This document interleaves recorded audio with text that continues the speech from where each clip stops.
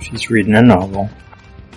White-haired lady asks about it, and she says she thinks it's Lenora Torr's best book.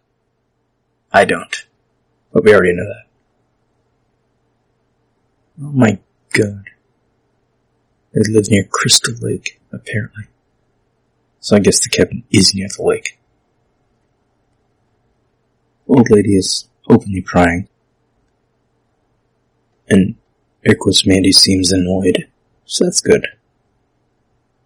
The scene isn't horrible. Yet.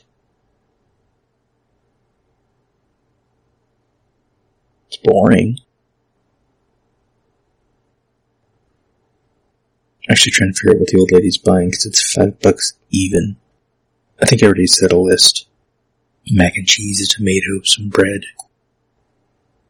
But I don't care. She gives her money, and air quotes puts it in a box. There's 2 different calculators on the counter for some reason. I forgot who these people are. There's not much in this minute. That's fine.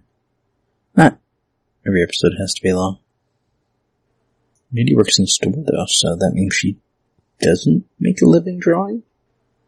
She just draws? I guess. Or both. It could be both.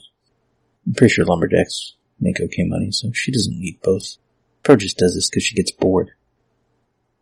We don't even know her name yet, so who cares? And Mandy picks her book back up before the old lady leaves, because she's rude. But hey, old lady says see you later, and she knows that's gonna go horribly. So, whatever. It all works out in the end. I don't have time for this today. That's not even my desk.